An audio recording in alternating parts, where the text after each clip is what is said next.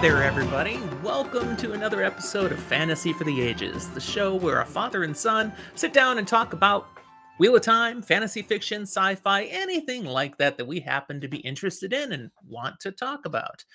Today, we've got an episode where it's one of those times Zach is not around because we're going to be talking about The Expanse. And he hasn't read them, he hasn't watched it. I don't know what his problem is. No, I do know what his problem is. There's too much good stuff out there to enjoy, and he just hasn't got to these yet. So he can't watch this, he can't listen. He'll get around to it eventually. But I do have some people I've brought in with me for this episode. Some guests, friends that have watched, have read, love The Expanse. And I'm going to bring them in one at a time, introduce them. They're going to talk with me about this, and I think you'll enjoy this episode then. So, first off, I'm going to bring in Jake. Welcome, Jake. Hey, Jim. Thank you for having me, man. Oh, absolutely. Honestly, there was no way I could do this show, this episode, without you in some way because I never heard of The Expanse until you started pumping it on our Discord channel and saying, "What? The Expanse?" And it was like weeks, maybe months that you kept dropping until I finally went, I think I'll try this now. And then it was a few months while it was on your TBR while you're finishing up some other stuff too. So Exactly. So I'm like, okay, I'll get to it eventually. And then thank you so much. You're welcome. My Wow. pleasure. It's nice to have, because there's only a lot of people have seen the show. A bare handful of our friends that I'm aware of, at least, have read the books. So it's been nice to be able to talk about some stuff about the books with you. So Totally. And definitely part of what we'll talk about here today is kind of the comparison between those two. Yeah, for sure. Well, once we were going to be doing something like this, I knew, back in my head, we're going to get to this episode eventually. But I'm talking to all sorts of people then about, hey, The Expanse. I love The Expanse now. It's great. And another of our friends who I'm going to bring in now, Leia, hello. Hi. She heard about, hey, you like The Expanse now too. And apparently she likes The Expanse. So she just kind of mentioned at one point, one conversation, we were doing something together. You're like, hey, if you're ever going to do an episode about this, I'd love to come talk about that. Yeah, I think what I actually did was like, oh my God, dips. That sounds exactly what I remember. Yes. You made me sound so much more professional than I actually was when I knew that you were going to be doing this episode. Totally. I got very excited. And so then here we are, and it's time. Now, I got through the books pretty fast because they're so good. I just kept reading and reading and reading. And for me, not just the books, but also the short stories, because they were all published when I started. So I found one of those reading lists online and, okay, where should you fit the short stories in? And that's how I did it. Now, Jake, you've read the short stories, but your experience was different. When did you read them? I read the short stories after I finished the series. So I kind of read all the short stories all together. Yeah. In order of like time frame, but right. Pretty much all at once. See, that's a very different experience than what I had. Earlier this year, I want to say March, April, maybe, they released a full collection of short stories. So I was able to get that on audio and hardcover, so I can kind of do those as I wanted to. Yeah, and I didn't realize that they had released everything, all the short stories in one Audible. So I've been a cheap ass and just like, I don't want to pay a credit for. Which is fair because they're only about 2 to 3 hours each. Yeah, some of them are really exactly. short. So whereas I can pay a credit for something like Brandon Sanderson's Rhythm of War, which is 50 hours. Yeah. So just like looking for those longer books to make it more of a cost value. But now that again, I didn't realize, Jake, like you said, that that's all been released as one package. So now, like, as soon as we get off this, you know what I will be doing. There you go. Yes, I do. Because you're really missing some key pieces. There are stories, there are series of books out there that, the short stories are like the author wanted to throw a little something in for the fans or something. Yeah. These short stories add some critical little nuggets that when you don't have them, you figure it out. But the story's not as rich as it could be. Yeah, not necessarily necessary. but they are fun to be able to listen to or read in between the books. Well, and just honestly, anything extra that I can get with the Expanse, I will take. Yeah. Yes. And a few of them, I mean, I'd throw in, Jake, just the tale Strange Dogs.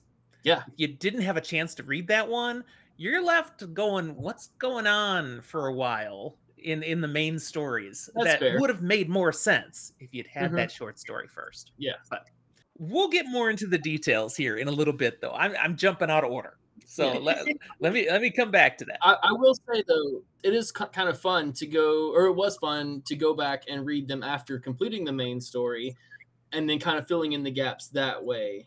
It's like, sure. Oh, that makes sense now. Yeah. I feel like want to hang up on you guys and go listen to these now. Again, I don't want to spoil those for you at all, but another one I'll just say, though, is Amos makes a lot more sense with one of the short stories that you'll get. You go, yeah, very much so. Wow, yeah. And then you have some that are fun with Eric later on in life from season 5. I think it was Amos's buddy from Baltimore. Yeah, they did a nice job of weaving the short stories into the TV series. They really did. Yeah. All right. Well, this is just the problem of how excited I am about The Expanse, and I'm just plowing into conversations already. But there are a few other things on the show we like to do before we get into our regular content. So let me take a moment to talk about that. One is just to literally say, how you guys doing? Having a good week? Having a good day? It's been a good week, good day. It has not been a good day for me. Work just kind of sucked, but I think I messaged you guys before. It's like, I am so much looking forward to tonight. Like, this is the only reason I haven't just gone and slept the day off, because like I am excited for this show. Well, there you go. Some days are like that, and that's part of why we have fantasy and sci-fi fiction. We escape from things for a while. Yeah. Totally. It makes life tolerable, because, you have good days, you have bad days, and you've got to figure out how to make the bad days good. Yep. Absolutely. Yeah, I'm in a different time zone, so I'm over on the Pacific, the West Coast, and so basically I worked, and then, and I was working from home today. So it's like, gotta stop and make a drink now. It's time. Well, I've literally just got done with work, and here we are. 5 o'clock somewhere, right? There's no nap. There's no gap time. It's just jumping in. Yeah. And that's fun, too. Dinner is cooking in a crock pot in the background somewhere, so I've got a smell in the house. It's very pleasant. My wife gets home from work later, and we'll have food. Yeah. But later, we've got stuff to talk about. Yeah. One other thing I always like to do for our fans is, what else are people reading? Because so much of what I read is things like Jake told me about The Expanse. You learn about things from other people. So what are you reading right now? It can be something you're rereading or something new that you're excited about. Tell us what you're reading. I want to know. I'm honestly finishing a reread of The Expanse. So I just finished Tiamat's Wrath, which is the second to last book. Mm-hmm. It's also, I think in the series, it's my favorite book. It's the third time I've listened to this one, and I'm just about to pick up Leviathan Falls. And then after that, my plan is I've been in this reread cycle of so many series. I've done Wheel of Time. I've listened to so much of the Cosmere stuff, and I'm just like, okay, I need to start listening to new things. I need to branch out. And so I'm soliciting from friends. I think I'm going to do The Getting in the Ninth. Yeah, whatever that book series is. So Lesbian Space Pirates sounds wonderful to me. So and it's literally on the cover like Lesbian Space Pirates. I was like, you know what? You had me at lesbian, but then you had Space Pirates. Cool. Awesome. Jake, how about you then? This week, I've tried to do a little bit of research, get prepared for this. So I listened to the first and the last of the Expanse books, and I finally wrapped up the final short story, which I've been putting off the final short story for a few months, because that means I'm done with this series. And so I took the time this afternoon to listen to it while I was finishing up at work and kind of finishing up the last hour before jumping on to here, which it was fantastic. But last week I started a Mistborn reread. Got got through the first 2 books of Mistborn, and I'm just going to continue on that next week. Getting ready for Waxen Forward. Era 1 or Era 2? You're prepping for the Lost Metal, then, I am, right? yeah. I've got that on my docket for because that comes out in November, right? Correct. I think so. Yeah. I plowed through the Cosmere last year, and I went through it really fast. I know I didn't get as much out of it as I should have, so that's kind of my plan for this year, is to really take my time with the Cosmere, and I'm thoroughly enjoying the reread of Mistborn. It rereads really well. It does. Mistborn was my first foray into the Cosmere, so it kind of has that little special place in my heart. It's so much fun. Yeah. I think I can say, though, that as great as Era 1 is, Era 2 is more fun. Oh, totally. Absolutely. So I'm excited to finish up this one and get into 2. I know some people aren't a fan of Era 2, like they're not as in love with the characters as they are with the first one. But I mean, same thing with lesbian space pirates, like cowboys doing magic. Please. Yeah. Yes. Shoot them up and do some magic. I love it. Yeah, Era 2 does the reread even better than Era 1, honestly. Awesome. Yeah, because you get the humor more, you appreciate the characters more. When I first started Era 2, I remember reading that first book going, what's going on? This isn't Mistborn anymore. What happened? It was such a shocking change. Yeah. But you grow to appreciate it. And especially with knowing that there's elements from Rhythm of War that you can pull in. You pull this big Cosmere thing. Yeah. So one of the Stormlight, the latest Stormlight Archives book, the fact that there are characters. It won't do too spoiler on that one, but there are things that get pulled in somehow. Like knowing those details, I can't wait to go back and see if there's little Easter eggs. Not to derail too much, but reading Final Empire, I screenshot where I was on the Audible listening, and it's not really a spoiler. It was like first Hoyd sighting. Oh shit. Ooh, yeah. You don't realize it the first time through, and then you read the rest of the Cosmere, and you're like, oh shit.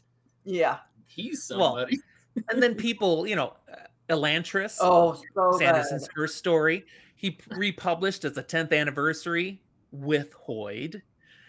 Wasn't there the first time. Now, look who I have now. This is turning into a Cosmere podcast all of a sudden.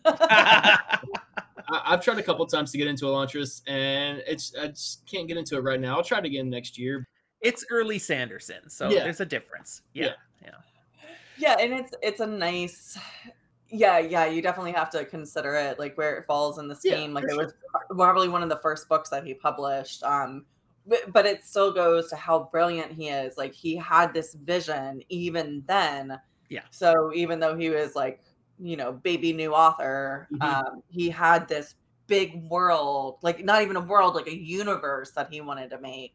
And you get those little tiny Easter eggs that are in that, especially if you've read other Cosmere books. So awesome. Well, I'm excited to get into it. Writing is a creative process, so don't believe Brandon Sanderson if he tells you he had everything figured out already before he wrote, because it's growing with him as he develops it. But he still had the basic bones. You can tell there's too much laid into stuff for him to have just figured this out later. No, he's got an idea. Yeah, he's like, I need this little part to exist eventually. So I'm gonna write it now.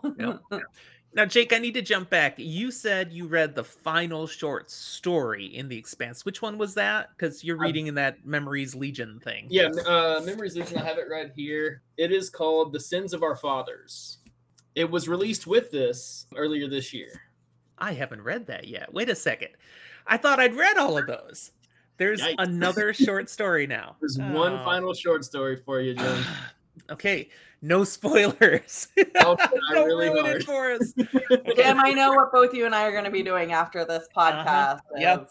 And I will buy it, whatever it takes. I know.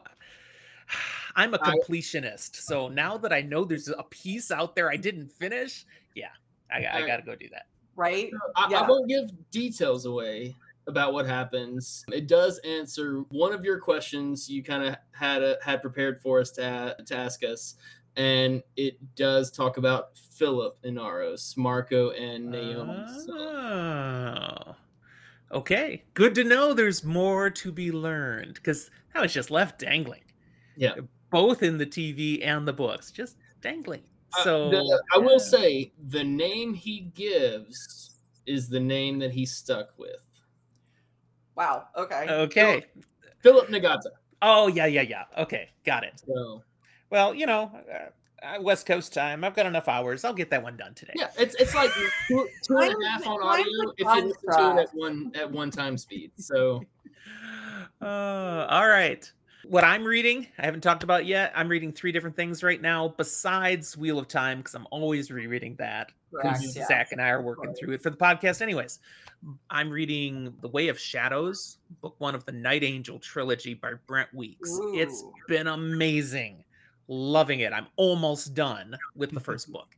So that's been great. I'm also on the final book of something old sci-fi kind of fantasy-ish from the Book of the New Sun by Gene Wolfe. Reading the 5th book. This is a series a lot of people never finish.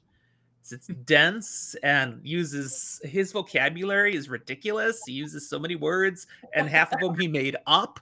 It's I respect it. But again, I will finish. Very fantasy. I'm almost like the last third of the last book. I'm almost there. But awesome.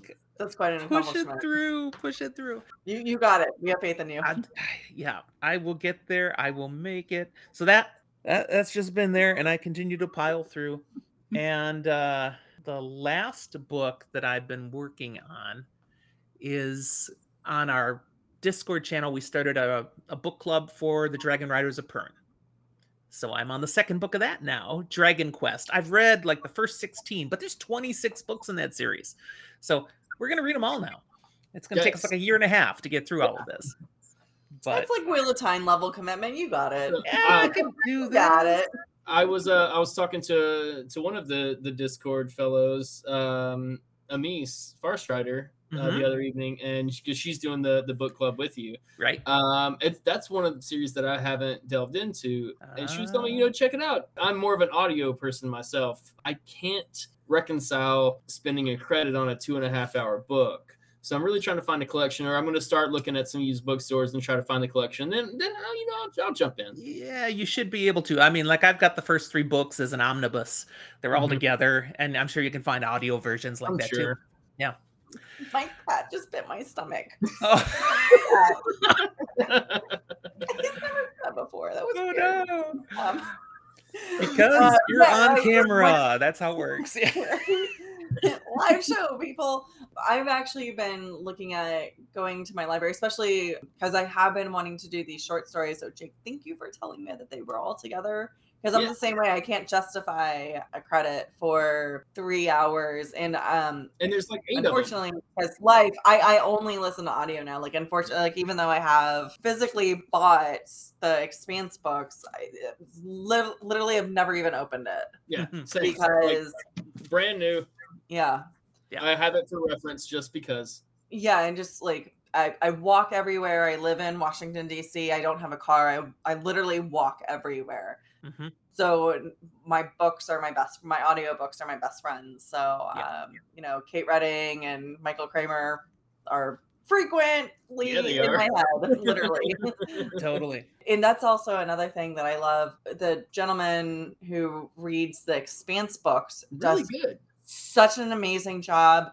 And when he switches characters, because it's a POV book, he has a different tonality for each character. You know who he's talking to. Nice. I can just like, if I just picked up the audiobook, like clicked something randomly, I would automatically know who it is by his tonality. He does such a great job. He does a great job for the Belter Creole too.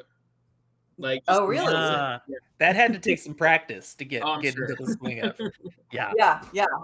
Oh my goodness, seriously. Your cat again? This is my life. I could hear the cat that time. Yeah, the pocket. Yep. Which one is that? Paka does not want it.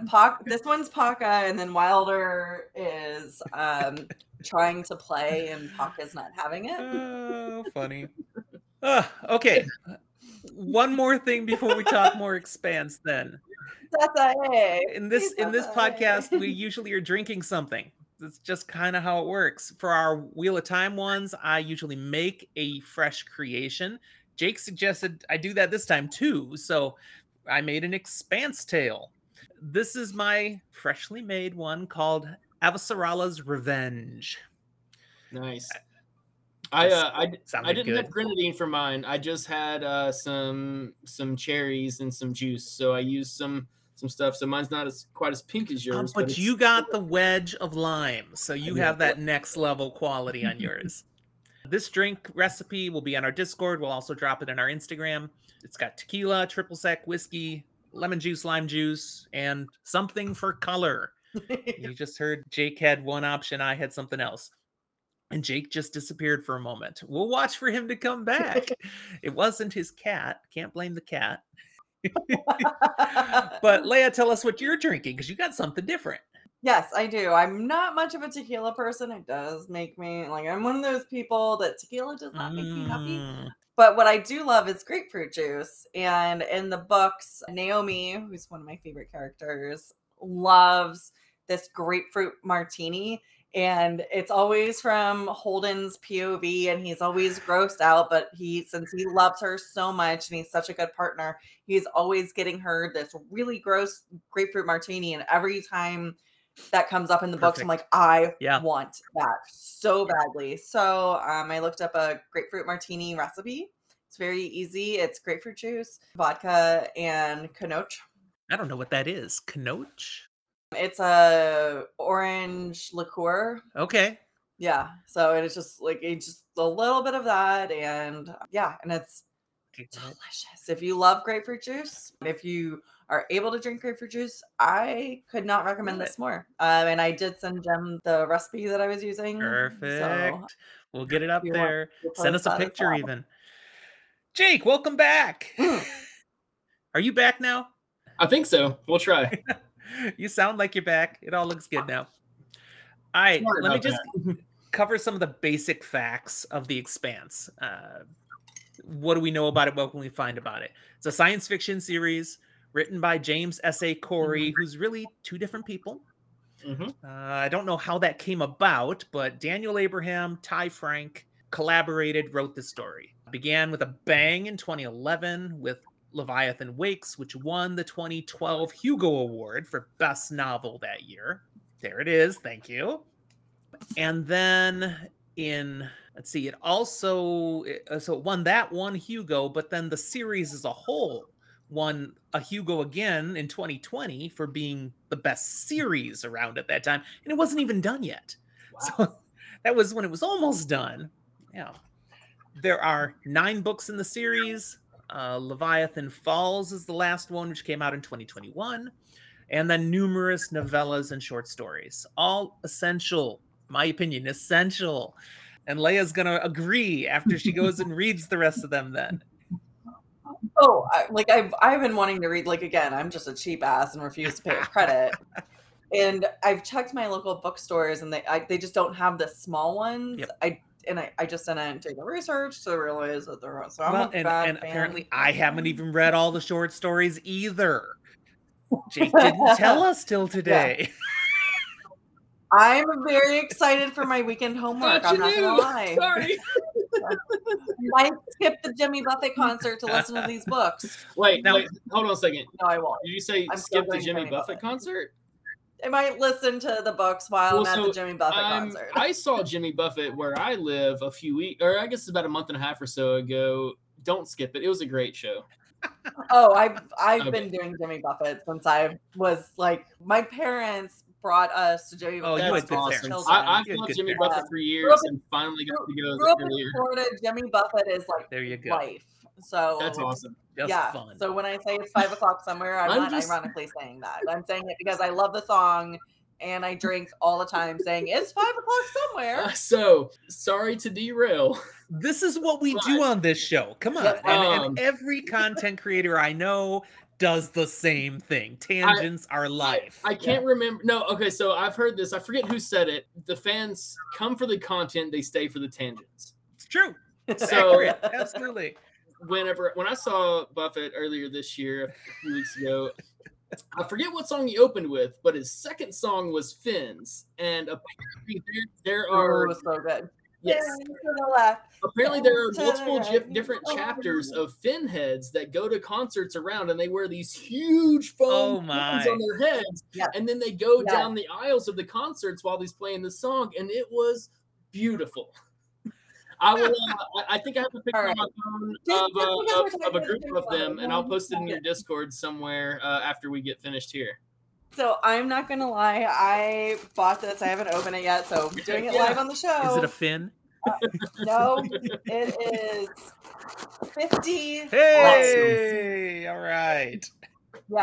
So there's only 8 of us going together, and I bought 50. I bought a sticker. I bought a sticker that I haven't put on anything yet. Nice. So we were supposed to go last year, but it got postponed because things. Of course. Now I feel like we should be drinking margaritas. No, this is a great drink. we're derailing this early. It's a great drink. There you go. This drink actually isn't that far off of a margarita if you think about what's in it. Yeah, it's really not. Honestly, if you just blended it up and stuck it in with a whole bunch of ice, you could have a frozen margarita. Yeah, with some whiskey. It kind of I is mean the whiskey's added in there, which is a little different, but otherwise it's a margarita. Yeah. You put different booze in margaritas. Haven't you ever been to like one of those crazy margarita places where they have like all the weird versions of them? The ones that they drop the whole Corona upside down in, just leave the bottle there. That is so good. Like it sounds Corona-rita. So gross. Absolutely. No, I've had it. It's good. Yeah.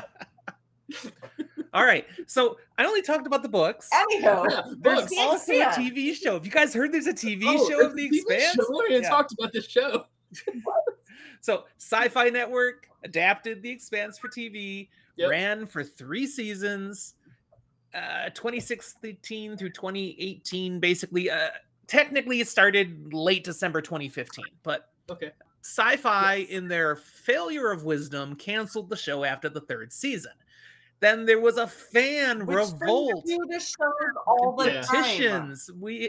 I know shows get canceled all the time. They don't always get pulled back by the fans. This one did. So fantastic. Yes. Jericho is another one that got pulled back. There you go. Well, and honestly, I think Amazon picking it up was one of the best things that happened for the show, because having Christian Avanzarella be able to actually say "fuck" all the time, and she did then. Yes. Yes.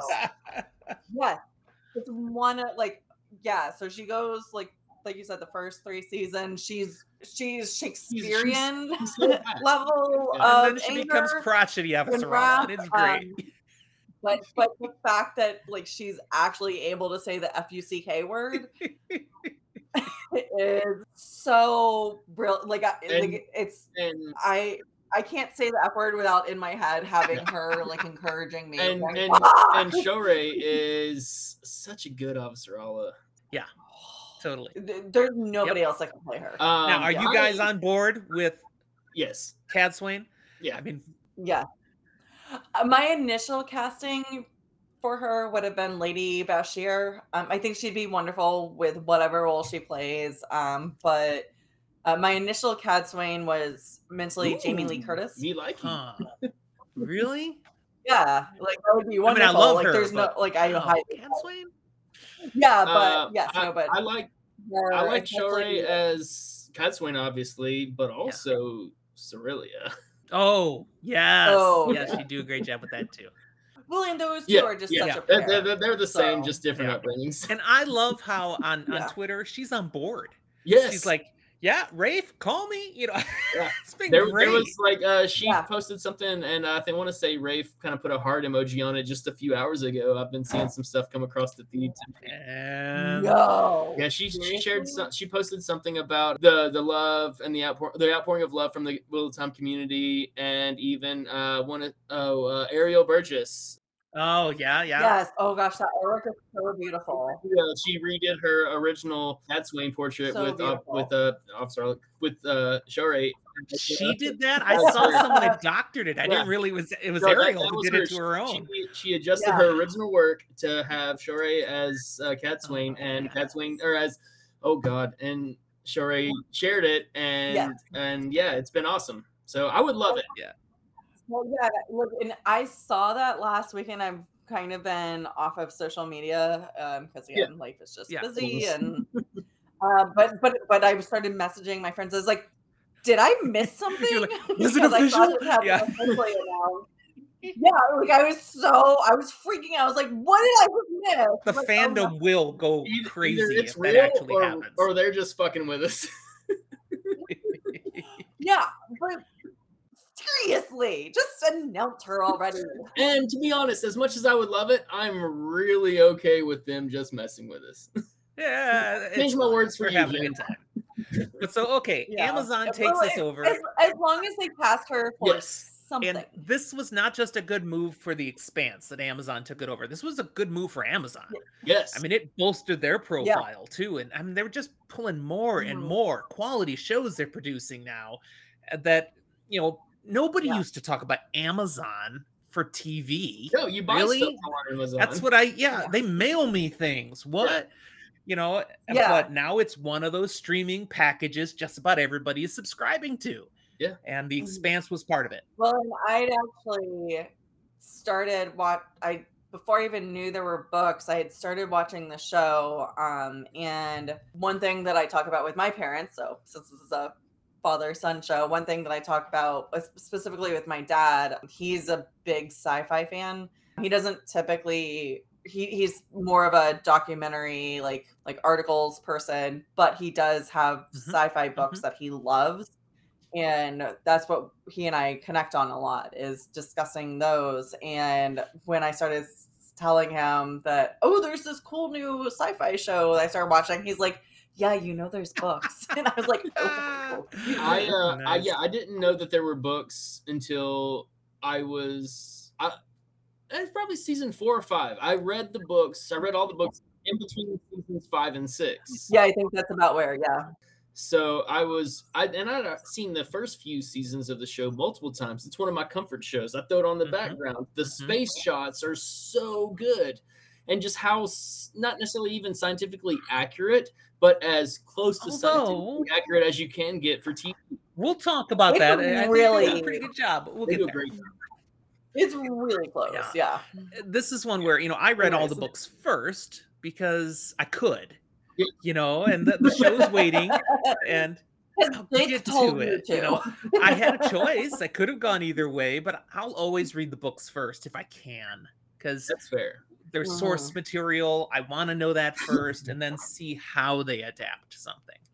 And I know that's not how everybody does, but that's how I do. Now, of course, this series, Amazon ran it for 3 more seasons. I thought it was hilarious to, in my research, find they did the 4th season all in one day. It just all dropped on December 12th, 2019.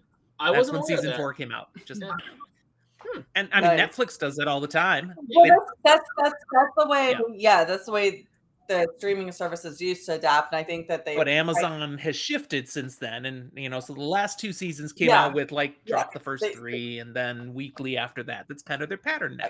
I think Game of Thrones, like especially the final 2 seasons of Game of Thrones, how people would have watch parties, and it kind of changed the way streaming services. Because yes, there's so much benefits of just doing a binge all the way through. So essentially, it's an all-day movie, right? But you lose the hype of what's going to happen next. So a lot of I think Amazon's found a sweet spot when they'll drop 3. What's the point of having a cliffhanger if all the episodes are available at the same time? Yes, exactly. Well, and Disney does that. They drop 3. So like Obi-Wan just got or Kenobi 6. We know. Yeah, we gotcha. Yeah, same thing. Now, of course, the TV series then ends after the 6th season. The story's not done. Hello. So we'll talk about that. Moving in. But moving through my outline of stuff to talk about, I say we should get to personal experiences with the series. I think we've kind of covered that already. I mean, of how we found it, and TV first, then books, books first, then TV. We jumped your outline. I will say, let me jump in real quick. Yeah. I thoroughly enjoyed being able to watch the show and then read the books with this series, especially because there were some changes that were made, especially in the middle of the series, about 4, 5, 6. Mm-hmm. But to kind of get a headcanon of what these characters looked like and sounded like. So as I'm reading the words on the page, you're listening, because I actually read these physical books. I didn't listen to them the first time, so I could have Stephen Straight's voice in my head as Holden, or everybody else. But I thought they did cast it pretty well for what matched with as a yeah, reader first. so I'm like, well. these work. They did a There were really nice job. The Amos casting, which very different from his description, but I thought that actor did a fantastic job. He owned the character. Yes. Yeah.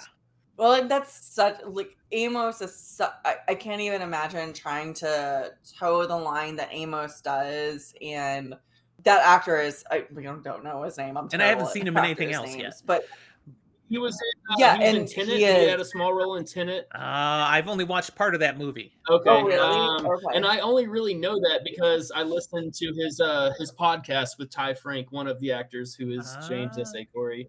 All right. And so he's talked about that. He's been in a few other things that I haven't seen, and his name will come to me at some point, and I'll shout it out.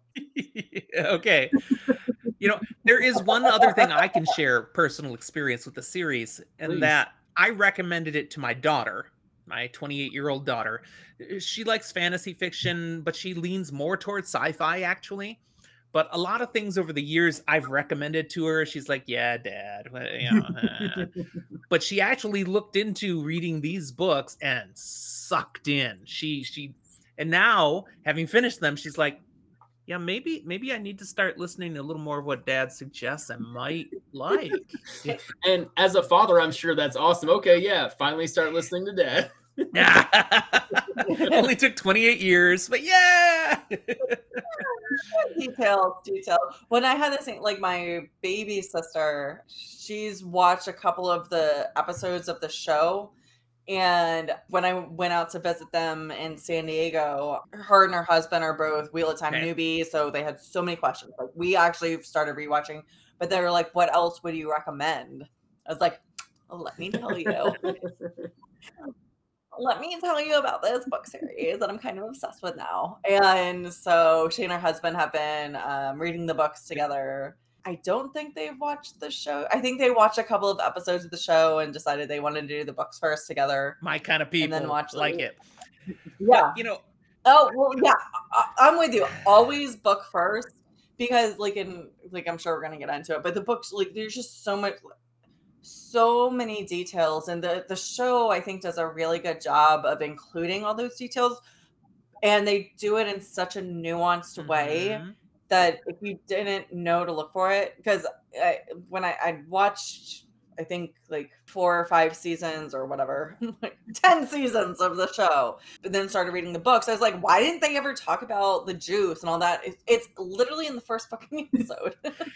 So it's there, but it's so nuanced. And you make a brilliant point that is part of the strengths of this series. And I want to touch on it in a circuitous way. My wife and I like a lot of the same TV stuff. Okay. And we look for it. And then she's got her guilty pleasure stuff where I'm like, no, I'm going to go edit. Okay. Watch that. And then other things where give me a good horror movie. And she's like, no, so we have our separates, but there's a lot of things we can enjoy together. Wheel of Time obviously was coming to the TV, and we'd never been able to get her to read those books. But since she knew this was when I was going to make her sit down and watch, she finally sat down to read the books. And now she's on Crossroads of Twilight and can't stop reading. I mean, she got so sucked in. So victory there. Well, but The Expanse. Let's cheers to that. Yeah, cheers to that. There you go. Thank you. With The Expanse, that was one where she's never going to read those books. But she did sit down to watch with me. And the first 2-3 episodes, I'm like, okay, there's a reason for that. Do you want me to tell you the reason for that? And she's like, no, just let me watch. And after a while, I stopped losing the urge to have to, because the show does do a really good job of just laying the story out there. And she watched all the way through with me. She enjoyed it thoroughly. So that's a strength of both the books. They grip you. There's so much to them, but the adaptation really delivers well too. Well, and that's that has a lot to say about the adaptation because it does tell the story of the first 6 books. Yeah. I've said this to many people. I could write a thesis on how the true story of The Expanse doesn't start until book 7. Yes. I'm not arguing. Preach it. I actually very much agree. And now, granted, the first 6 are awesome. They're all set up for the yes. real story, though. Yes. Yeah. You're not going to get any arguments. I mean, I could do devil's advocate if you wanted to, but I don't want to. Let's just agree. And I didn't say this earlier. It was in my notes, but if anyone's this far in and hasn't figured it out already, this is a full spoiler episode. We will talk about whatever we want from these books. Okay. When you go to edit, just like put a flash on the screen. There you go. There. So yeah, there's so much that's good to this. It's a crime that the show doesn't go on, but the authors of the books, they're on record saying this is just on hiatus. The show will finish sometime. Isn't there talks of doing something like Firefly where they might do like a feature length movie to finish it off? Something. They've got to do something to finish. Yeah. And partly because some of the things they laid out in season 5 and 6 was all to prep for the future. Especially 6. And that stuff's just, why is that there now? It makes no sense. Well, and a lot of this story is actually something that happens completely off screen 20 years ago. So, like with the kids, that was very interesting to see. Oh, now I'm totally spacing on their names. But Kara and Zan, I just read it. Yeah. I just read. Yeah, there you go. There you go. Like seeing how they actually get to the state that they're like the symbiotic proto molecule. Well, and one of the things I love about the series so much is what happens to Amos. Yeah. And the ending with Amos. And nobody's getting any of that from the TV series. I don't know if we want to jump ahead to like, this is one of the best conclusions of the series. It leaves you wanting so much more, but also it ties a little bow and you could be done. Like they could go on and write another series about after that ending, but also leave it up to us and just have our own headcanons. I'm good with it. Perfect. Yeah. Well, yeah, and the fact that like 10,000 years later or whatever, and of all the people that happens to, Amos is the perfect person for that to happen to. Similarly to Wheel of Time. Amos is Hoyd. That's fair. I get that. Yeah. Just not as creative. Like he's the quiet part of like Hoyd's multiple personality. But you know, something I love about the Amos character is he's one who's gonna do what's gotta get done. Yeah. And it's not that he doesn't feel anything. He's just, it doesn't matter. It's got to get done. It's got to get done. Yeah. You know, there's a real disconnect between aspects of his personality there, you know, which is tied from his past. Yeah. It's a practicality. But he's the guy who's going to do it. He'll pay the price. He doesn't care. He's going to do it. You can almost say it's like a good representation of sociopathic tendencies. Well, but also like, I'm going to do a quick trigger warning. I'm going to talk about rape and rape of children. Skip ahead a few minutes if you don't want to hear that. Yeah, so quick trigger warning for that one. Yes, so that's what happened to him as a kid. So he was able to, like, in spite of being born to a prostitute, being raised in prostitution, where children were sold for that. Like, he adapted and overcame. As somebody who's been sexually assaulted, like, yes, like he was able to adapt and overcome, and he does have those things, like the protective boundaries in place, and there's a reason he's the way he is. And I think, and it's the books do a really good job. I appreciate books when they address those issues that it happens, but it's not up in front in your face. Like, you can read between the lines very much. You're not getting the full graphic play-by-play, but you are also getting the aftermath. Yes. And in that, I think one of the best ways that the author did it was Holden overhearing a conversation with Amos and Naomi, and like hearing, like, and realizing that he was hearing something he wasn't supposed to listen to, like he wasn't supposed to know. And that carries through several books. He's like, I'm not supposed to know this, but I know. And every time you have a Holden POV that has Amos, like there's that's all you can Yeah. feel it's in the back of his head. I'm not Yeah, so it was people don't write trauma very well, and these authors wrote this wonderfully. I appreciate something they wrote into Amos's character, that he recognizes he's broken from his past. Yes. And he is centered on Holden as his moral focus, his moral center. Yeah. And Yeah. when he has time in whichever book it is, 4, 5, 2. where he has that Yeah. chunk of time where he's away from Holden, and When he's down in Baltimore. Yeah. he gets to a point, it is 5, where he's like, I need to get back. This isn't good, because he's drifting. I don't have a North Star. I got to get back to my North Star to show me the direction I need to go. And yet he still does, just well, but then he actually ironically uses Clarissa now as his North Star in that moment. Like, he's doing things for her, like he's doing this great caretaking, and like he's not using her as a North Star, but he's balancing off of her. So, and then she's got that great line, I'm not a monster. I've done bad things, but I'm not a monster. So I do want to talk just general strengths of the series, and we're dipping into some of these right now. I know. One of them, another of the strengths I'll toss out there, is that whole redemption arc for Clarissa Mao, and the role that both Holden plays in that, as well as Amos. I mean, it's huge. Yeah. I don't think the show does it as much justice as the books do. It short-circuited it, made it too simple. And you don't see, but so much of it is internal, so it's hard to portray that. They tried really hard. I can't imagine, like they did a decent job, but it's just because it's all internal dialogue for her, because you like in the books you have her perspective, why she's doing it. That is something very difficult to translate to the screen, because unless somebody's just sitting there talking and like, this is why I'm doing this.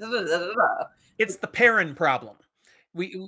How do you portray this stuff? I thought the actor did a fantastic job of doing a great job with the scripts, but there's only so much you can do on screen and versus on the page. And book Clarissa was written much better than show Clarissa, but I'm not taking anything away from the actor. She did a fantastic. She did a fantastic. She is Clarissa.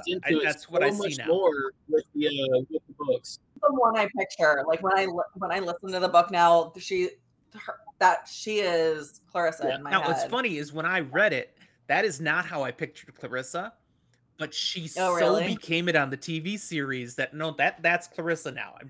She did a great job playing that. The thing for me in the books that really helped sell it was the first few times. I guess it was book 4. Yeah, it's the 4th book, I think. It's when they're going through the rings. Because they had her perspectives for book 4, and she was known as Melba Coe. Right. Yes. And then later on in the series, she was Clarissa. Yeah. So in the books, you can most definitely tell that she got her redemption arc. It's a little bit harder to see in the show because she did the thing. She was captured. She was put in jail. Earth got bombed. She escaped from jail, and then she got on the Rossi. In the books, you get her perspective, so you get what she was going through and the mindset of it. So for a fact that even in her mind, she made a complete 180. Yeah, well, and the books do have a much better perspective on like it's taking ownership of things that you've done wrong in your life and knowing again, so well written that and there's also a big amazing forgiveness piece, which in people, like there are people, it's different people in the show and the books who have problems with it, but just the giving grace to people that's like, you literally tried to murder me, and you did murder the entire, like you were trying to, like, you literally murdered the entire ship. On the TV show, when Amos comes walking in, thanks, Cap, and walks right past with her, hey, and Holden's just like, huh? And see, that's better in the books, but it was funny on the TV show. It's hilarious. Yeah. Like Cap, you know, like when you said I could do whatever, and you know, again, then the way he just said, like, just Cap. Yeah, appreciate you, man. Love you. And then come on in, Clarissa. It's all good. Yeah, and no, Peaches. Peaches, that's right. Peaches. Getting ready for this. Amos's nicknames for people. Like, honestly, nicknames. I love nicknames, and I love Amos's nicknames for everyone. And honestly, I can't think of the actress as anybody besides Chrissy. Chrissy. Don't you fucking call me that. When he tells Bobby. When he's talking to Bobby about Officer Allen calls her Chrissy, and she says, you know, the old lady doesn't like when you call her that. He says, at least I call her that to her face. Yeah, exactly. Oh my God, so good. Can we talk about Bobby for a second? Yes, because she's actually with Bobby on page and on screen separately. Okay, interesting. All right. All right, that is an interesting request. No, we don't have to talk about it. That's all I have to say about it. I want them both separately for who they are. I definitely liked book Bobby better than TV Bobby. I loved TV Bobby, but TV Bobby for me gets overshadowed by Karina Drummer. Oh yeah. And Karina Drummer in the show is a culmination of multiple, like 4 characters. I didn't like her in the show because of what I wanted from the book. And I know they make choices. They had to squeeze some stuff in there. That's the one part of the TV show. I don't like the changes they made in the adaptation. Yeah, in the show, Karina Drummer is a culmination literally of like 4 people. And that's been the interesting thing. So I rewatched the show, and then I've started re-listening to the books. I'm almost done, but that's the ones like, oh, interesting. Like this is where the nuanced people come in. It's all over the place. So in Karina Drummer, like the Karina Drummer in the show didn't do 90% of the things that happened. So like and again, like you have to make decisions. It's easier to have one character go through.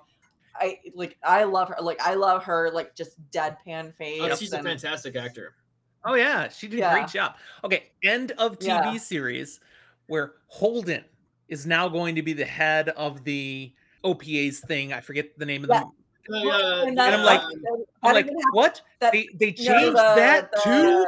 Are you kidding me? And then the way they switch it right there in his speech, I'm like, oh, I see what you did. That happened in the books. Like they offered it to him, and he's like, you know, I got it, but then I'm but he flat turned it down and got it over to not Drummer, to the earlier character. It's not Drummer that he turns. It's not Drummer that he turns it over to. It's a Drummer like 15 years later. Yeah, my big problem with the show was how dirty they did Michio Pa, because she was such an integral part of the resistance.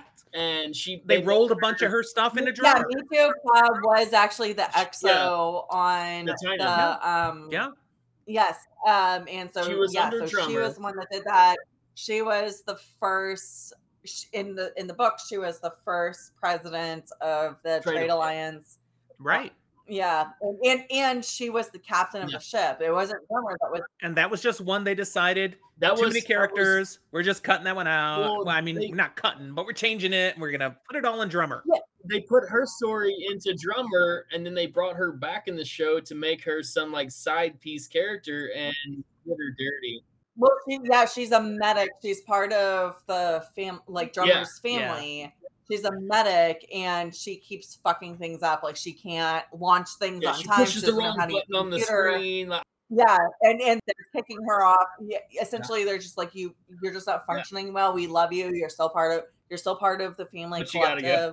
Also, side note, love the way the books and the show deal with non-traditional family style. So like, and it's natural. So like, as a queer person, I really appreciate this. And like, as somebody who's like dabbled in poly stuff as like the side piece, whatever. That's a conversation for another time. But I love the fact that there's Holden has 8 parents, and they even go into like these interesting details in the books about how his parents got together, and like these 2 guys are a couple, and then these 3 people are a couple, but they all get together like in their. Like they just make it normal. Seamless, very natural. Yep. It just happens. That anytime he has to try to explain who his parents are, though. Well, they start that he has like a story to tell. Episode of the first season, they're like, so which one was your mother? Well, Mother Elisa had the widest hips, so she's the one that birthed me. Like, I am a full spectrum of these 5 fathers and 3 mothers. They were a polyamorous family on a farm in Montana. I'm a full spectrum of all of them, but I was gestated in Mother Elise because she had the widest hips and was better able to hold me in birth weight. Did I interpret the science appropriately there? That literally they took genetics from all of them? And okay. That's what I understood. They didn't all have an orgy. They did this in a test tube. I mean, I'm sure they had an orgy at some point. You know, this gets a little bit to the like. There's a whole bunch of I believe buttons that have to, because right now none of us can fathom being able to regrow a limb. Or some of the medical advances, but it's just one of those, like, you press that I believe button, he doesn't, like, he explains it enough that you're like, okay, yeah, I see why that's feasible. Or like, there's technologies today, and if it advances like another 100 years or so, like, maybe we could actually do that. Like, yeah, that can totally happen.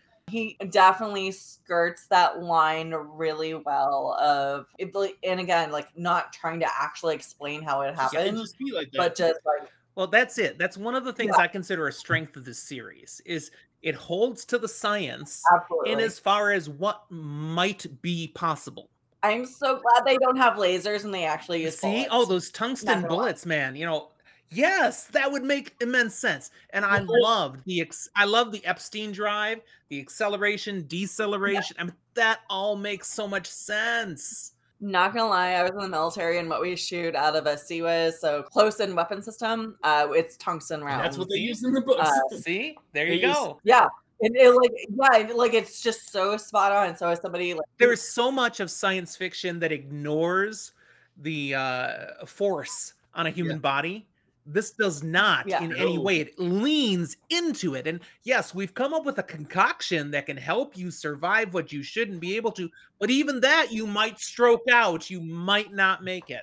But then Fred Johnson's actually does stroke out. And I was sad to see the adaptation's decision on how to that was the tough end him, because I loved the book. Well, and I think the way they did that was because of the actor's misbehavior. No. You're talking about that was for Alex. Yeah. And I'm aware of that. No, I'm talking about Fred Johnson. Yeah, what they did with Fred in the books is how they wrote Alex out of the show. Yeah, when that happened on the show, I got on Wikipedia. I said, wait a second, there's something going on here. And, okay. Yeah. Well, that's a bummer. But yes, like, and I do not approve of any of the behavior that he had. And I'm glad that they were able, like, at least they were able to, like, correct. Like, part of me would have rather they replace the actor than change the story like that. I would have been okay with that. They did his character well by firing the actor. I don't know, like, replacing, like, that's just such a fine line. I know, like, it's a judgment call, but, you know, like, and again, Matt, we're changing Matt, you know, it happens. The first season, this was the final season. I'm okay with them writing him out and him dying, saving his family. The character, I am more than okay with the actor being fired. Oh, yeah. He's a creepo at cons. Come on. Yeah, like in Jake, I agree. Like with Matt and Wheel of Time, like, it was the first season. You can't just kill him off. You gotta do a. Also, still Amazon, show us Donald. Like, he exists. We know Matt exists. Donald, you have to hit this out of the park, man. Because I think he will. But Matt also was so good. And on it, like, and I hate that I love Alex. Like, Alex is one of my favorite characters in the show. He's in the books. I love him in the books so much. But, you know, keep in mind, off-screen personal behavior does not diminish the character he created and his performance. Yes. It doesn't diminish it. It doesn't excuse it either. His off-screen stuff. No, you suck, dude. You can't be like that. Yeah, it makes me morally conflicted. So, like, yes, I still love him. I still love his performance. I love the way he's portrayed that character, and I just hate the fact that in real life he's a shitty asshole. And that's just something we have to reconcile as people. Which is completely opposite of who he's portraying on the show. Like Alex in the books and on the show is this very kind, like warm, loving person. Alex is he really is the glue. Like he knows that he's kind of the yes, I was gonna say he's like the grandfather, the uncle that's always there for the ship. Although who had flaws, basically abandoned his family. You know, nobody was perfect, and that's a strength of the Expanse. We don't have any perfect characters. No. You know, these are well-rounded people. One of my favorites, so like getting to your outline, one of my favorite things about the books, and I think she said outline. I think the show kind of does this a little bit dirty, but in the books, they are like even from the Cant and like all the stuff that happens with the Canterbury, they're a family, they're a unit, they are together all the time. There are some things that people start nuanced questioning, but they never really break apart as a family. In the show, and I can understand in the show, like they make it more dramatic that there's all these arguments and like, and I get why like that's better for ratings because like just having everybody happy and copacetic is like not good TV. But they always come back, and even in the show, they still come back and they're this family unit. But just that cohesiveness and they're in sync. They're on this. Well, they don't show us the downtime really in the show. They don't really show it all that much in the books. They kind of talk about it. Yeah. As far as like the downtime go and the arguments and the butting heads. And it's normal family stuff, but it's all done from a loving place. So it's not they're a family. They disagree with each other, but they argue with each other, but you know, then you make up. Yeah, well, I think it's book 3. It's one of my favorite, like especially on this re-listen that I've done. They're in a bar together. They've just made a major haul, so they've got like money, but they only want to be with each other. So they're on, I think they're on Ceres or what Tycho or whatever, wherever they are, they just only want like, and they keep prolonging. So Holden orders this like 150-year-old whiskey, and they just keep drinking, and they don't want to leave each other.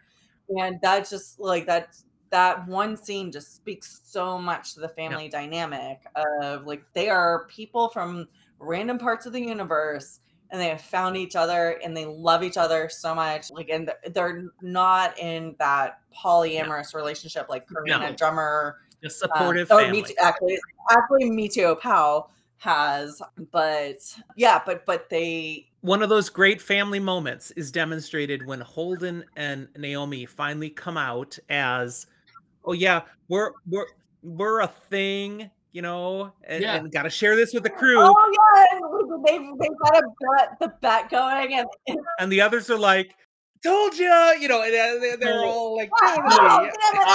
I said at the beginning of the show that this week I've listened to the first book and the last book, and it doesn't happen until the second season of the show, but it happens in the first book of the series of Naomi and James finally sleeping together.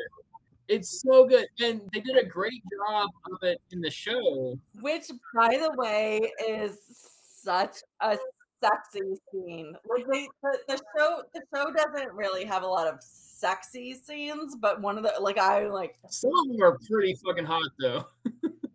Yeah, I watched it with my goddaughter who. Oh, well, the first time they go at it, right there, floating in the. Oh, yeah. I can't wait. I want to go to space. Yeah, I watched that scene with my goddaughter who's 13, and she was like, "This is so gross. Can we fast forward?" And meanwhile, I'm like, "Oh my god, this is art." We watched this again.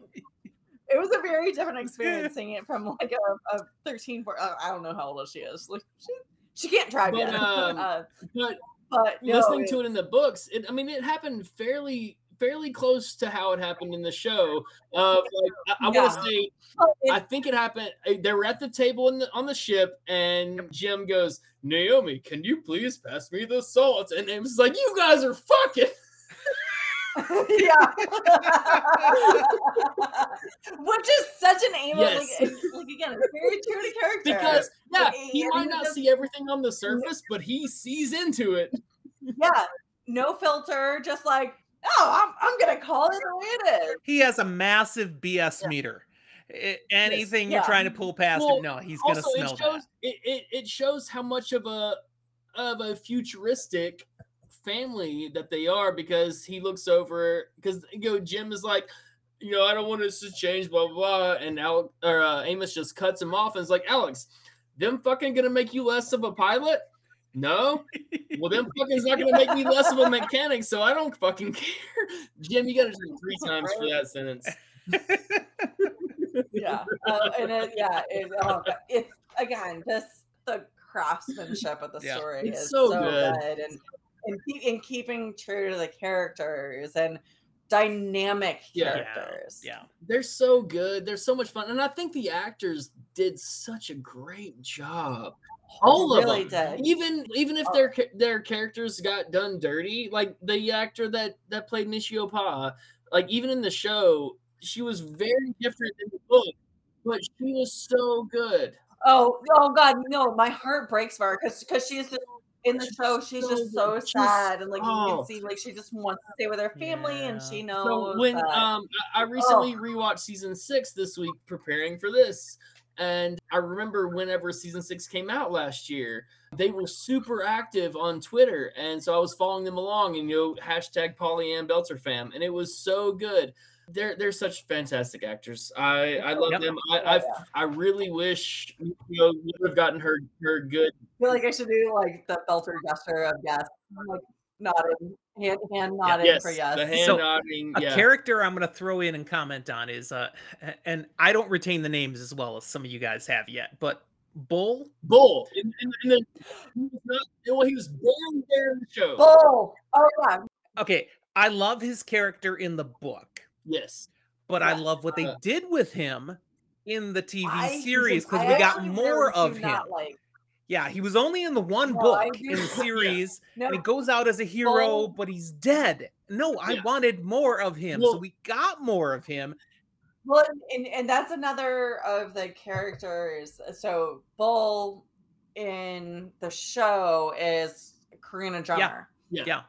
As well as Mitio Pa. And when they decide not to blow up Karina Drummer in the elevator, I'm like, wait, no, the person who's in this in the books dies. And they totally went on the psych move in the show. They were like, we're going to get the people who think they know what's happening. Ha. No, she survived. Season 5 is where they deviated the most. When they were on New Terra Illis, they left out the entire stuff in space above the planet.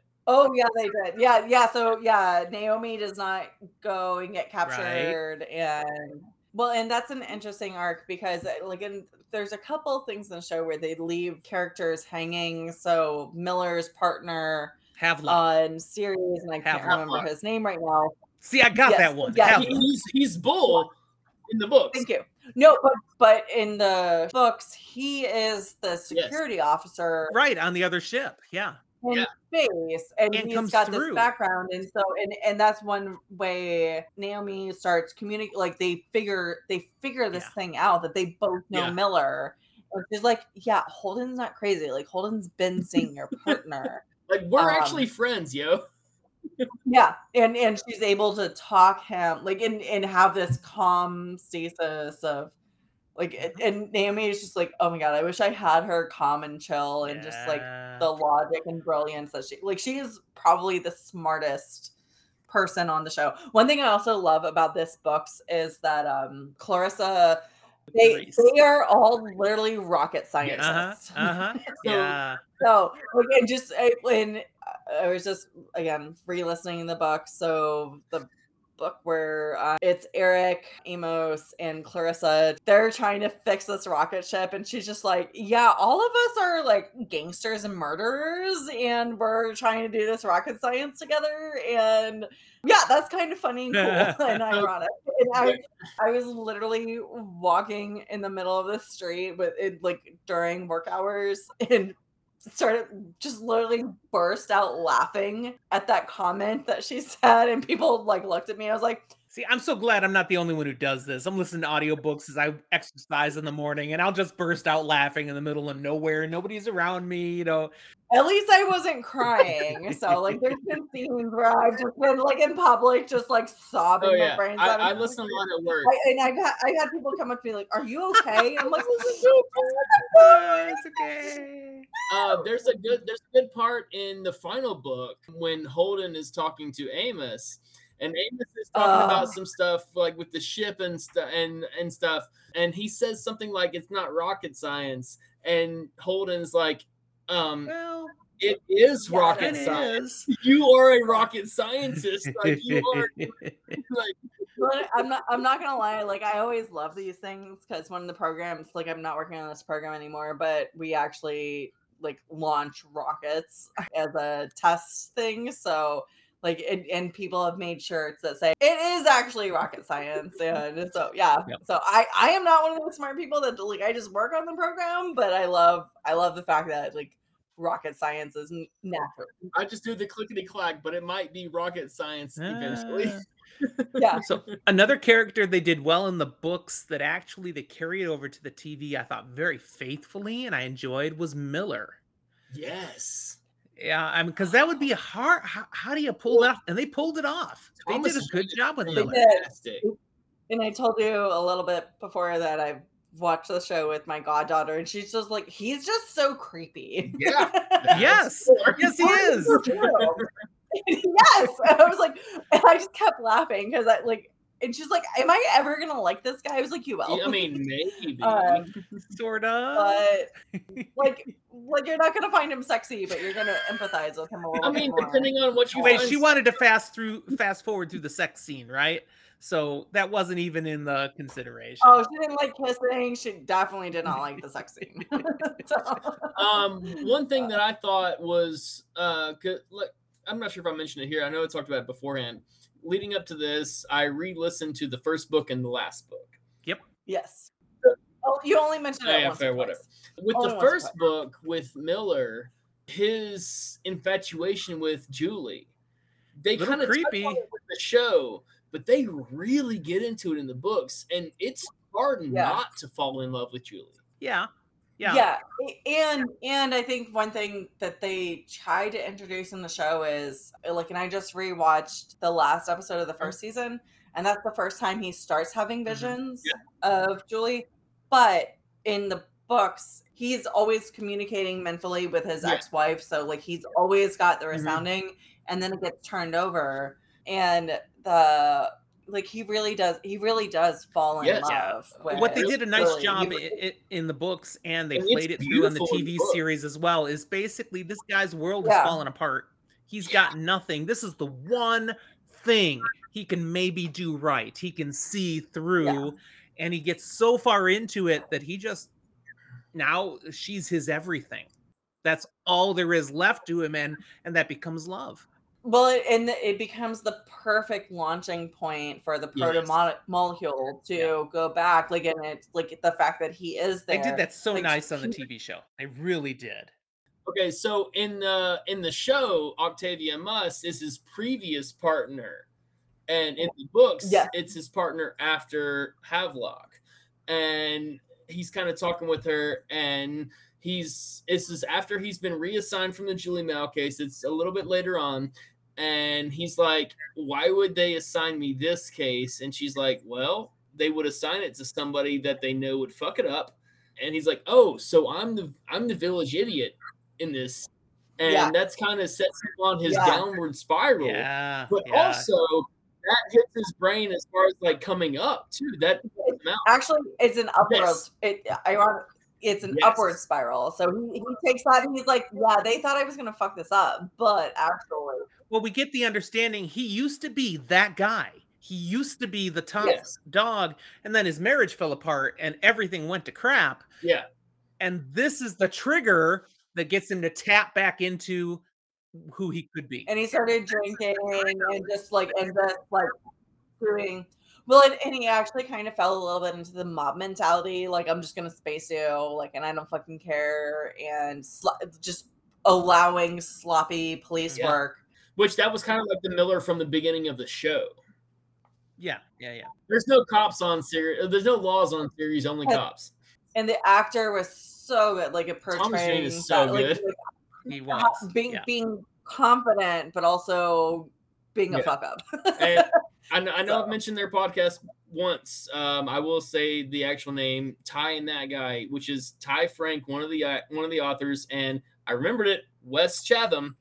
There you go. Yay! There you go. Is the actor that plays Amos. They do a podcast together and they go through the episodes of the show. I've listened that sounds really interesting. Watched to a few seasons of it. It's so good. God damn it! I have the short stories and this podcast. Yeah, because I don't have nearly enough podcast content to try to keep current with. And also, just so you're aware, Jim, and you too, Ty Frank, when you publish this, I'm going to share it on Twitter and I'm going to tag them. Nice. And we'll see what happens. Love it. All right. And I will retweet. Cheers. All right. We've been talking Expanse stuff for a good hour now because we had our introductory stuff and, and we already jumped into Expanse even than that, but it's still been a good hour. This is I think we just need to acknowledge it's going to be an extra long episode. That's fine. I'm moving into that delicious smelling dinner is wait. I'm just making sure. Sorry, Jim's it's not burning. That's all. We're taking him hostage. You mentioned, Leia, a while ago, get back on the outline, and I started laughing because we're like, whatever, we are all over the place. The outline great. Over here? It's fantastic. But I am going to reference now and jump to a couple of things here. Mind-blowing moments from the series in whichever format, TV, show, whatever. What were times where you were like, I'll give you one. When they finally frickin' dropped the rocks on Earth. They've been making comments about it for books and books, and then they did it. And I'm like, holy crap, they did it. They teased that from the beginning. Yeah. Yeah, and the books obviously get way more into the details, but they do a good job on the show. And Chrissy, our favorite actress, going out there, look in her beautiful fur coat, looking over fields that should have been producing, but it's now covered in snow. Yeah. Yes, that's just honestly. Can you imagine? We literally have movies about rocks being dropped on Earth. Yeah, Deep Impact. That's one of my so many Armageddon. Yes. Yeah, that is kind of one of our fears. And there literally actually recently was tests done of launching space lasers to blow up rocks, and it was and they. I'm sure it was, but they did an open source public release about we can shoot down rocks now. So that is an actual thing that we have problems with, that we're concerned about. So this isn't necessarily a mind-blowing thing, but I literally have this on a Post-it that I put on my corkboard in front of my desk. Okay, no, hold it up again. Come give me the full screen. What's the Post-it say? No. I'll read it. You can. I have horrible handwriting. No, so we want to see it. Put it up. It says, there it is. If life transcends death, then I will seek for you there. If not, then there too. And that is on Officer O's gravestone. Yes, that's what's on her tomb. Yes, and I want to say it's book 6 or 7. It's on her gravestone on Latonia, who she fucking hated. But they respected her enough to put that on her gravestone. Oh man, that was a slap in the face. That's right. And it's such a beautiful quote that I legit want that on my gravestone if I'm actually buried. I would much rather prefer to be cremated or do one of the pods that grow a tree in a park or something like that. But I would want that to be on a plaque for myself later on when I do eventually pass, because it's so beautiful. Because I'm not necessarily religious. I grew up religious. I'm not anymore. But if life transcends death, then I'll meet you there. If not, then there too. It's fucking beautiful. Yeah.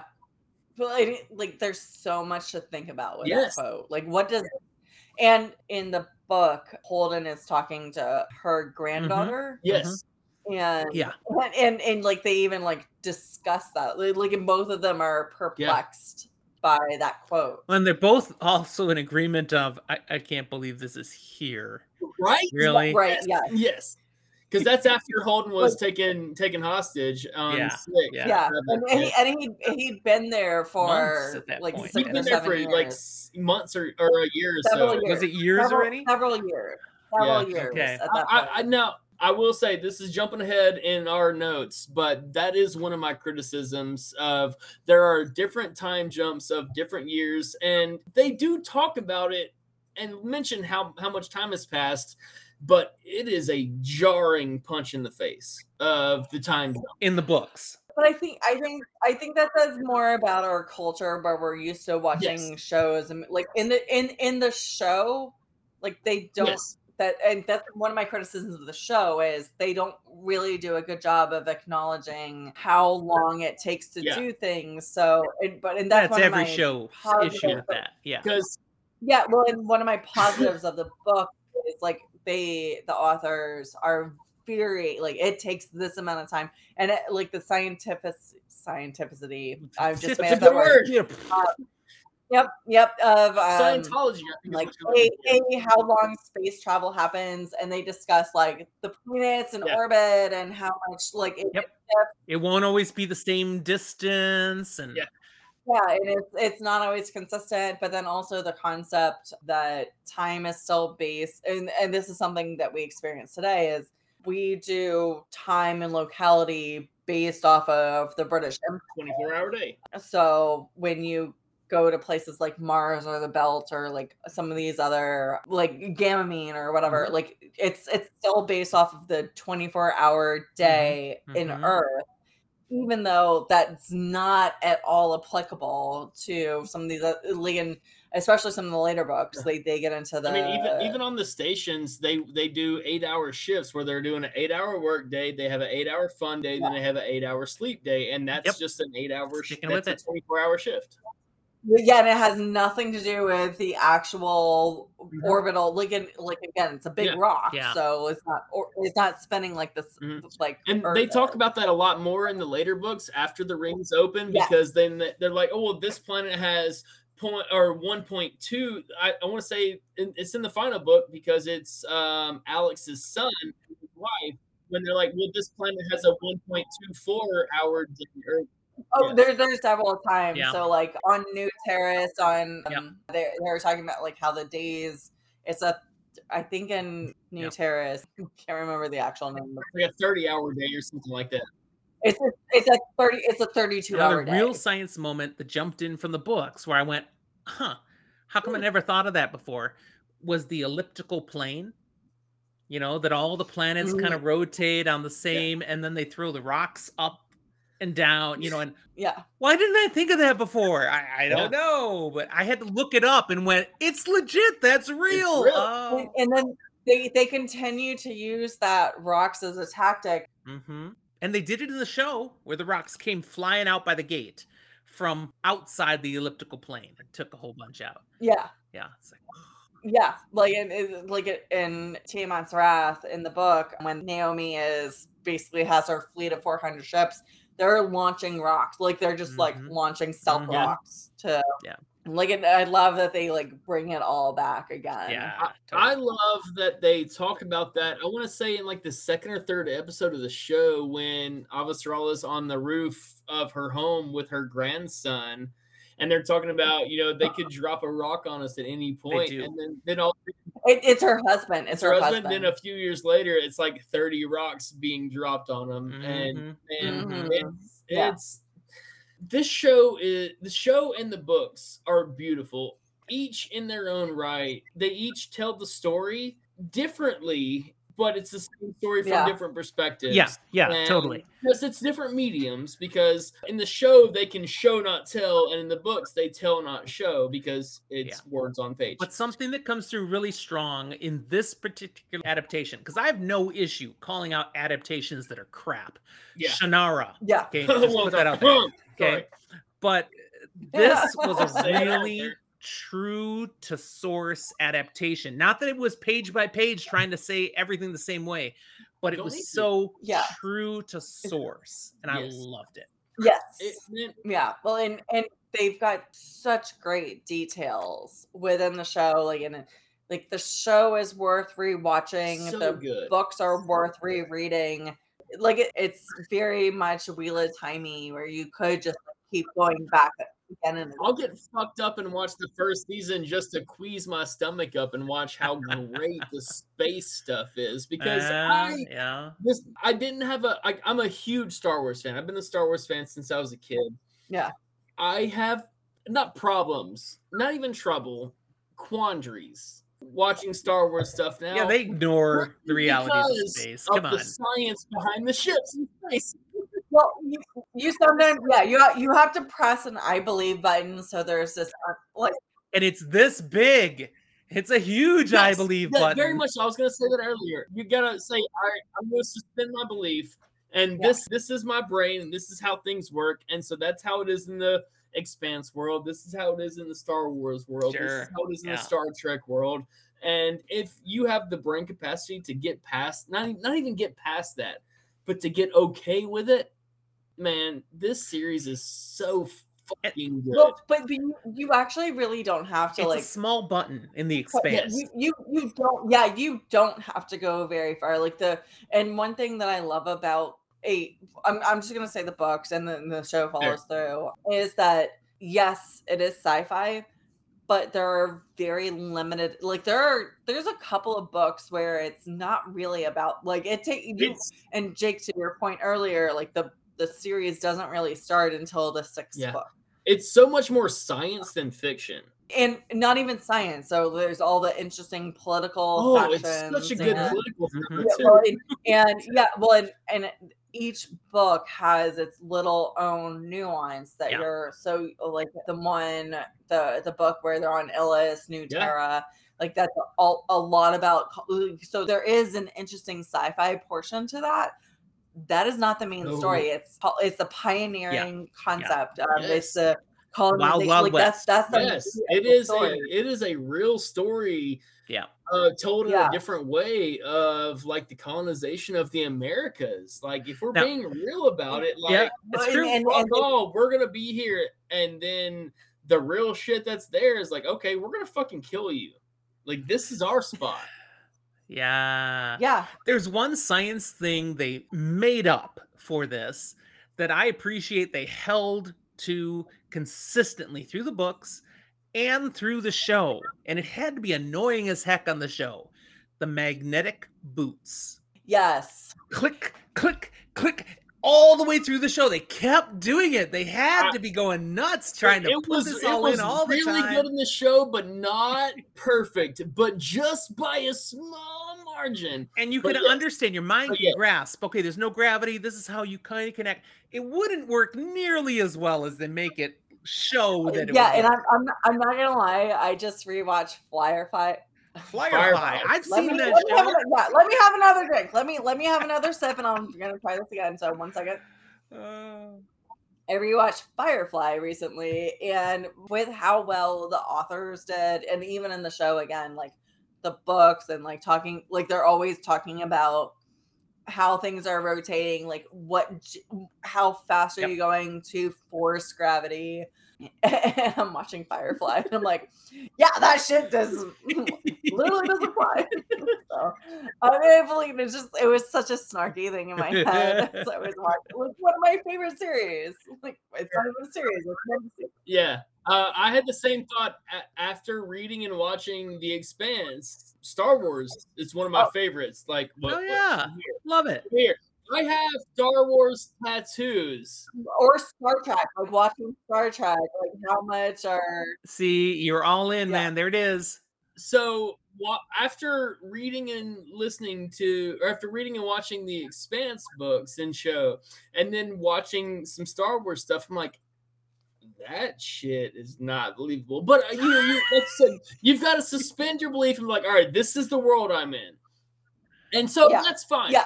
The Expanse is like, okay, this is real world shit, regardless of anything, period. So can I tell you guys the books that I compare The Expanse to? Please. The Martian. The Martian. Have not read that one. That's great. It's the science is solid with the Martian. Andy Weir. It's good. Yeah. And the book's better than the movie. Well, and yeah, no, it's very accurate. And like I'm literally looking at it in my bookshelf right now. And one of my favorite things, like you guys know, I love space pirates, but and I actually, as I was reading the book, this is back when I read books, not just listen to them. There's this chapter about like international law, and and so the main character concludes like, so therefore I am a space pirate. And I literally, I was on an airplane, started laughing out loud. I took a screenshot, like took a picture and like sent it to my dad, like, you have to read this book because they talk about space pirates. Yep. There's an entire chapter dedicated to space pirates. You like The Martian. Have you read Project Hail Mary yet? Ooh, I have not. It's his next book. If you like The Martian, you're going to love Project Hail Mary. It's really good. Oh, really good. Okay. Maybe, you know what? Actually, we discussed books that we're going to be reading soon. Like, I'm going to put that as the top of my list. All right. I am going to jump to just some final questions. Things that, what do we think? And my first one, of course, was what happens to Philip? And I don't want to know now since you already know, Jake, and I'm going to read it for myself later. I will not tell you what happens to Philip. Oh, actually, can I really quickly do a callback because I didn't get to say my favorite scene? Yes, go ahead. Please. Yeah, because I'm really passionate about this one, is Bobby delivering the antimatter nuke and then literally just shooting things up. And like, that's her final scene, and just how, and like, it was several books leading up to it, like her talking about her father, and how her father just deteriorated and how she would want to go out and reminiscing about her. Yeah, so like the way that she passed, and then like, and I cry every time I hear this, but when they start calling in, oh god, wherever the Houstons are from, whatever that word is, where their base is. Yeah, thank you, that one. Draper Station. It's like, yeah. No, so, they played Bobby right. Yeah, Bobby, like I said earlier, I love Bobby. Bobby from the show can break my neck with her thighs as long as I go out, as long as how I want to go out with Bobby. And that's you know, I'd totally be fine with that if I was between her thighs. I'd be like, but that's show Bobby. With book Bobby, same.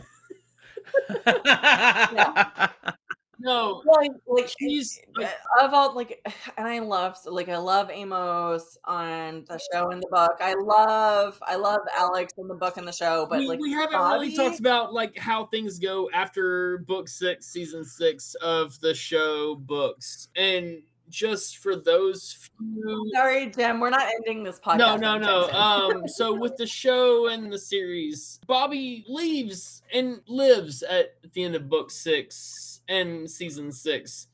Bobby is a huge part of the resistance of Laconia, which isn't a huge part because they teased Laconia at the first few minutes of season 6 for the show. Laconia is a huge part of the final few books.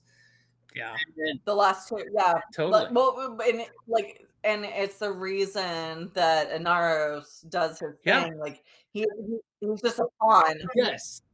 And they do talk about it in the show, you know, Laconia abandoning Marco, and because they used him to manipulate things to get their stuff to Laconia, so they don't need him anymore, and we will not be sending more stuff. Yeah, I can't even think of his first name, but Duarte, the leader of Laconia, is a genius and does a great job. It's But that takes me to a question I had.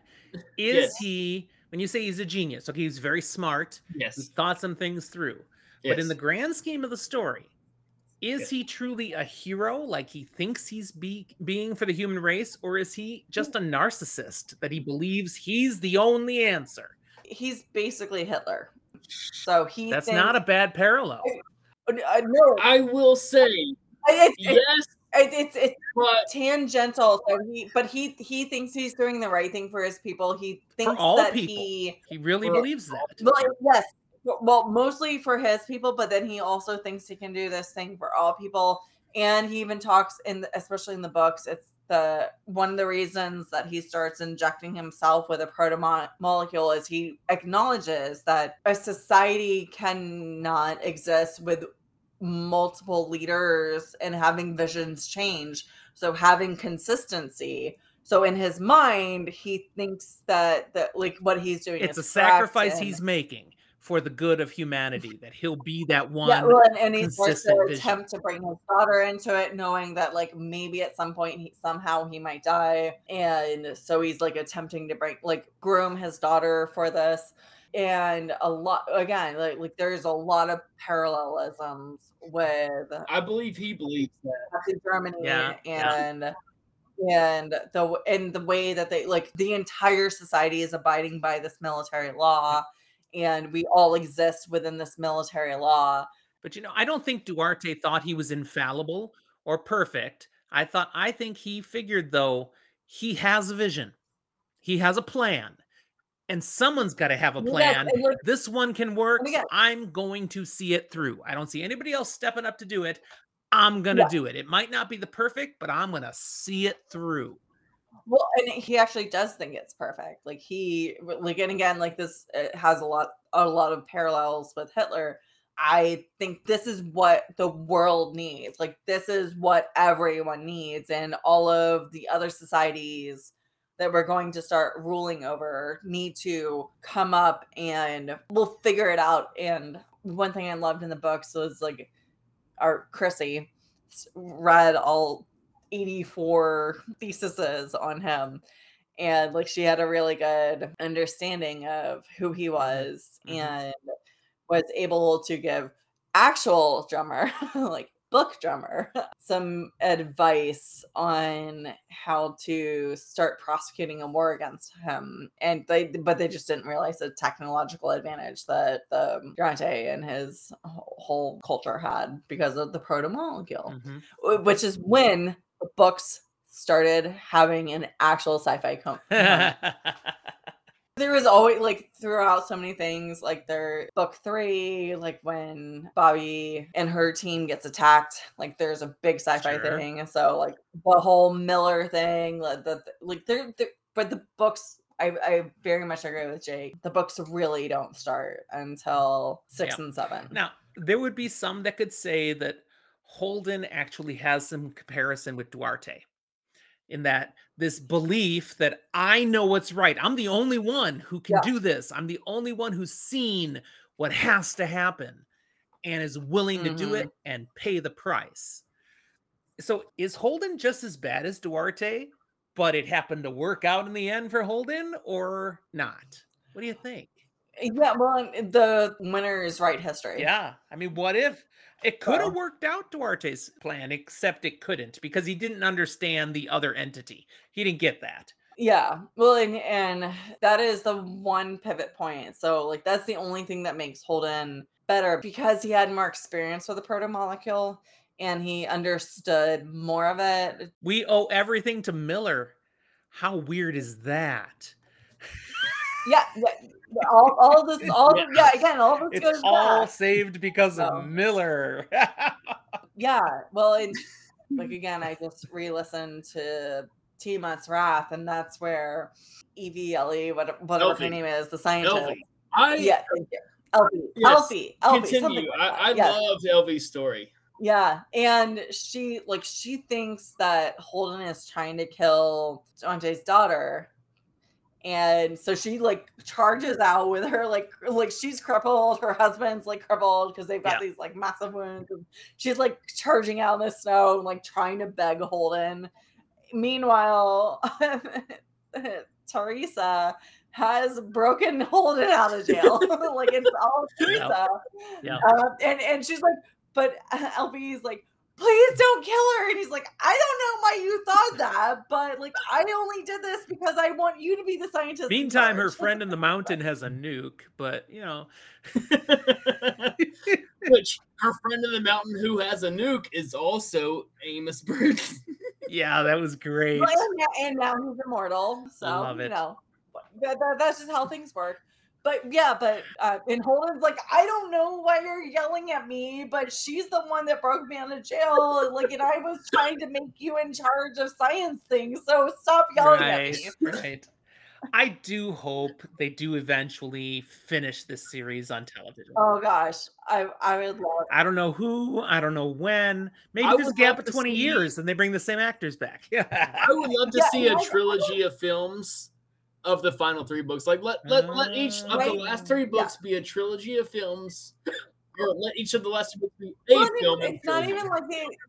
I don't know why they discontinued it, because it's not like the Expanse did not have a popular. It wasn't tanking in the I have a theory they wanted to allocate their money to other things, and that was all it was. Wheel of Time, Lord of the Rings. Lord of the Rings. That makes a lot of sense. Well, also kind of fuck Lord of the Rings.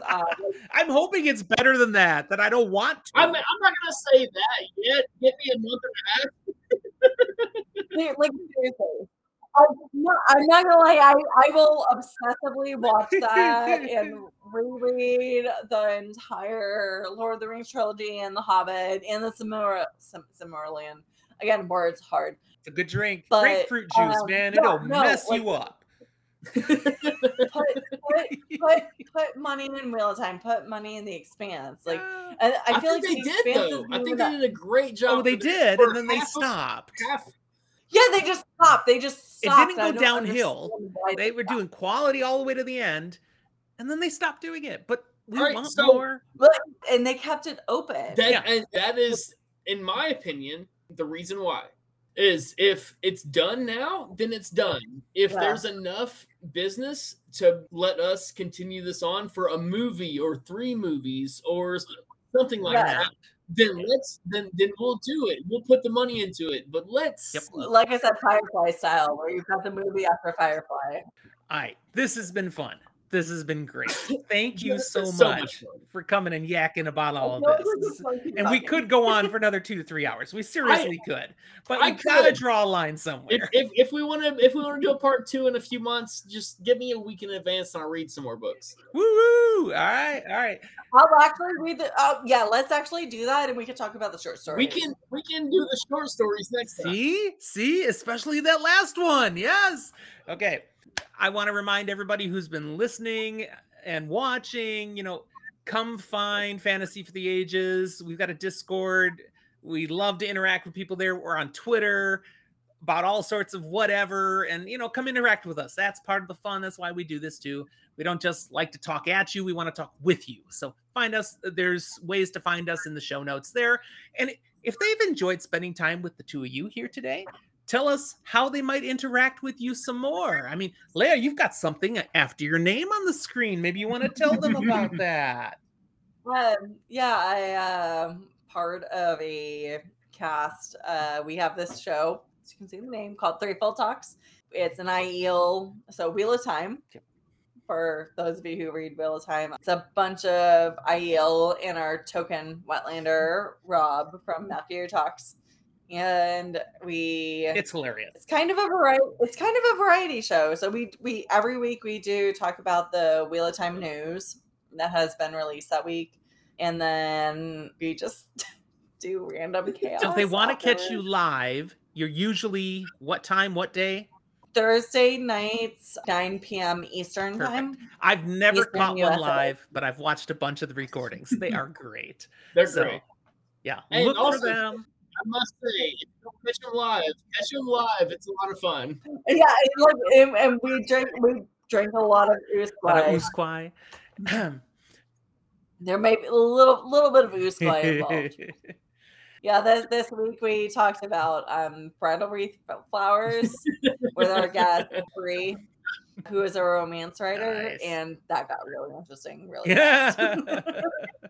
And Jake, Where can they interact with you? I am not a content creator by any means. I have a lot of friends who are, so every now and then I do help out the Will Reads for their Wad of Fortune once a month, usually towards the end of the month. Which we were on, and you guys were on, and we all wanted to stab Jake because he made all the answers really hard. I'm not the kindest when it comes to prompts for the Wheel of Time, Wheel of Fortune game show. It was very waiting for our invite now, Jake. Waiting for our invite. I trust me, I've got plenty of people. We do it once a month, and we can have 3 or 4 people. So trust me, you're on my list. Can I volunteer to be the third for Jim and Zach? Yeah, you missed it the other night, right? No, who missed it the other night? You did, right? No, Shelly missed it the other night. You were there. You were there. Sorry, I drink a lot. Also, I do claim Aiel. I do claim the shield and there it is. Look at that. But whereas Leia is a Farder my, I am a stoned dog. There you go. I am the roof mistress, by the way. Absolutely. So, and if you do come and check us out on Discord, that's one of the places you'll find Jake. It's there, Jake Stoned Dog. He's there. Okay, and good people. A lot of fun. Yeah, and I want to say I think it's at roaming_Aiel is my Twitter. I don't really post that much except for like giveaways for books and shit on Twitter, but if you want to, which I got one from Wheel Reads. Whoa, you won one of theirs. Nice. I won a mug from them not too long ago. Oh, nice. So, yeah, I got one of the thermal. Nice. We tried to do a giveaway once, and the person who won it said, "I don't really need a mug, but thanks for the shout out." Okay. I'm a lucky motherfucker when it comes to winning stuff on Twitter giveaways. Hey. Yeah, I will always sign up. I will always and actually especially with the Wheel Reads, I feel guilty because even though I won one, I always go. I'm I won another one. Also, I will say this. Sorry, Jim, we have not talked about this. Green Ronin Publishing puts out an Expanse tabletop RPG book. And they have a great fun game. I do run a game with some close friends of mine. Leia is one of my players, and I am more than happy to run a game. If I can get 3, 4, 5 other people that would want to play, I'd be more than happy to run a game with them. Just reach out to me on Discord. Jim can put you in touch with me, or on Twitter. Roaming. Jake is a great DM. I highly recommend you guys do this. We have a good time with our current crew, but I have such a great time with it. I have a lot of stuff already planned and some stuff that my current group hasn't had a chance to be able to hit yet. So I'm more than happy. Sounds fun. I might need to get in on that sometime. That does sound fun. I'd love to have you, Jim. Jim, come join us. Awesome. Sweet. We drink the Ooh Squad. Yeah. We talk about cheese. What can go wrong? But yeah, no. Like I said, I have a one game that I play once a month with, and I would be more than happy, and I would love to have another group that would like to play. So if anybody else wants to, by all means, reach out, and if I can get a few people that would love to play, I'd love to run that game as well. So there you go. Jim, find Jake on Twitter. Find him on our Discord. Come visit. Yeah, he's right there all the time. Discord. Well, now the only thing I have to do, and this is perfect timing because the garage door just started opening. My wife's home, and she's gonna want dinner. So I'm gonna run our outro, which is gonna be right next to us. And here's all the stuff we're talking about, how you can get a hold of us, how you can subscribe and like us. Find us wherever you interact on social media, unless it's modern stuff, like Snapchat, Twitch. I don't know those things, but Instagram, Facebook, Twitter, Discord. Discord's not scary. Come find us. Discord's awesome. They have a great Discord channel. It's great for first timers. It's great for other series of books. It's a lot of fun. We have an email address. Look at that. Nobody uses it. Oh, look at that email. You have one. I'm just gonna start sending you emails, Jim, just because. Yeah, I might actually email you tonight and tell you how much I love being on the show. Talk to everyone.